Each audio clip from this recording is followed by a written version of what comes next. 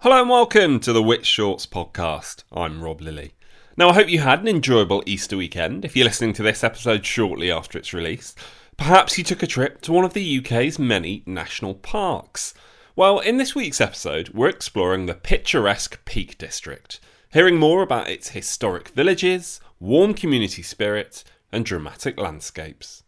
To read us this article, originally written by David Whitley, I'll hand you over to Harry Kind.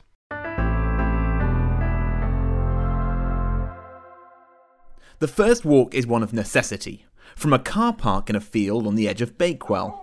Good luck parking any closer to the town centre on Monday mornings because it's market day, and everyone has the same irresistible urge to buy steak pies, cashmere scarves and traditional French soap. It is, however, as with pretty much any walk attempted in the Peak District, delightful. The amble towards the market stalls passes over the Monsall Trail, a much-loved walking and cycling route that has supplanted a disused railway line, and then crosses the River Wye. Here, the pedestrian bridge is utterly swamped by lovelocks, while ducks and geese paddle by the weir. The market is borderline frenetic, with visitors sampling slightly salted cheddar cheeses and stocking up on the obligatory Bakewell puddings. The air of busyness should come as no great surprise though. While the Peak District has a reputation for walking among green rolling hills, it became Britain's first national park in 1951, its character comes from the people rather than the landscape. The Peak District has always been quietly, but fascinatingly, industrious. The Bakewell Market is not the only place to get local produce in these parts. The Chatsworth Estate farm shop is a treasure trove of meats, jams, cakes and craft beers, many of which are grown or made by tenants on the sprawling estate owned by the Duke of Devonshire. Nearby, villagers use the grounds of Chatsworth for amiable strolls among bemused sheep and majestic deer. It would be a mistake to assume this is a place of relaxation, however. Chatsworth House, nicknamed the Palace of the Peak, is a blizzard of ostentatious decor, grand staircases and lavish ceiling paintings.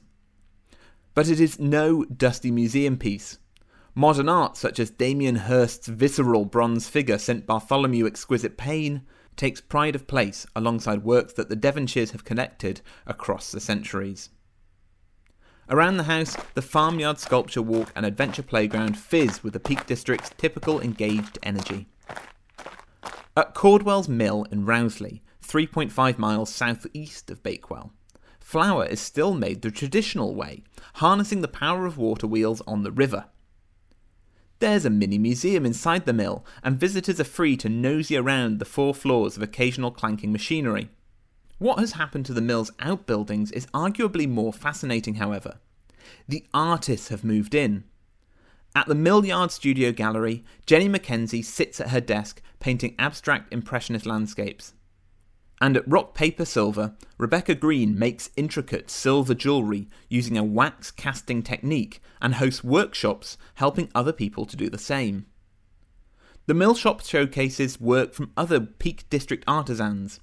The panorama of pottery, woodwork and handmade cards suggests magic is being made in hundreds of tiny studios across Derbyshire.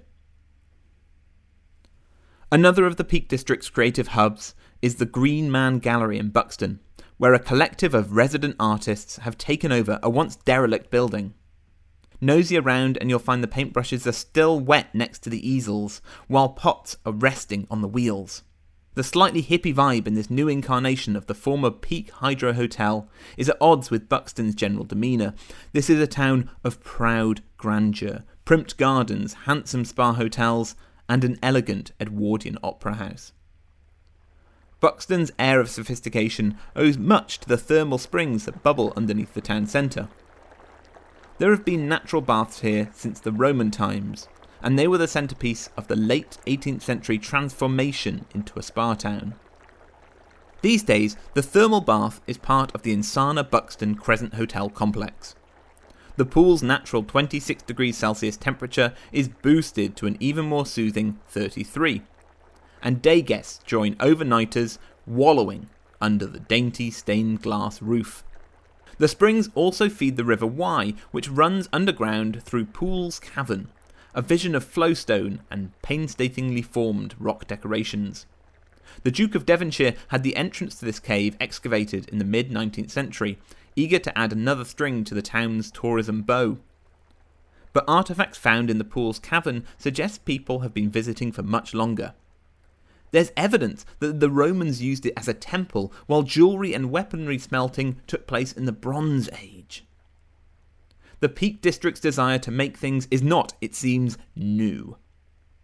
Winnett's Pass plunges down into the Hope Valley, weaving between steep-sided, bulbous green hills. Grown adults can be forgiven for saying "wee" through the scenic descent. One of those hills is Treak Cliff, where yet more evidence of Peak District industry presents itself. Lead mining started at Treak Cliff Cavern nearly 300 years ago. But the miners quickly found something a lot more interesting. Blue John is a form of semi-precious stone, fluorite, but it's an extremely unusual one that comes in purple, blue and yellow colours. The name comes from the French bleu et jaune, which translates as blue and yellow. For a long time, Blue John was highly fashionable as a decorative stone. According to the Treak Cliff Cavern audio guide, there is Blue John in Windsor Castle, the White House, the Vatican and Buckingham Palace. It may have made its way around the world, but it is only found in this one hill. Walking through, it's possible to see the purple streaks in the cave walls. Blue John is still mined here, though demand plummeted in the 1920s, and it is not nearly as valuable as it once was. Arguably more precious nowadays are the displays of stalactites and stalagmites, formed over hundreds of thousands of years and now clustering so prodigiously that they look like dragons' teeth. Each of the Castleton caves offers something different. At Speedwell Cavern, the tours head through narrow lead mining tunnels in a boat, and at Peak Cavern, fondly referred to as the Devil's Arse, for the flatulent, gurgling noises that emanate from within, there's an emphasis on history. That includes the enterprising Victorian-era tour guides who would take guests inside, blow out the candles, then ask for more money to lead them back out. It's the enormous cave entrance, though, that sets the Peak Cavern apart. At 100 metres long, 20 metres high and 35 metres wide, it is Britain's biggest cave entrance. Today, Castleton could get away with being a cute, sleepy village, but it isn't prepared to settle for that. It has 6 pubs for a population of 642 people. All 6 welcome muddy boots that have spent the day tackling the great ridge that divides the Hope and Edale valleys. Yet, on the bits of narrow pavement not backed by a quintessentially country pub, the people of the Peak District are again busy.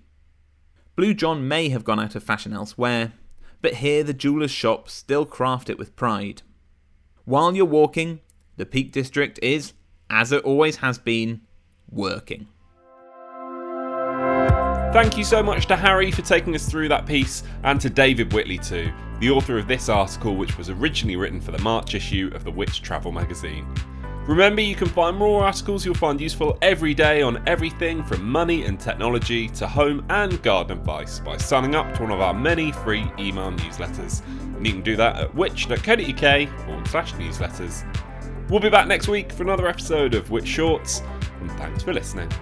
Which Shorts was produced by me, Rob Lilly, while the exec producer was Angus Farker.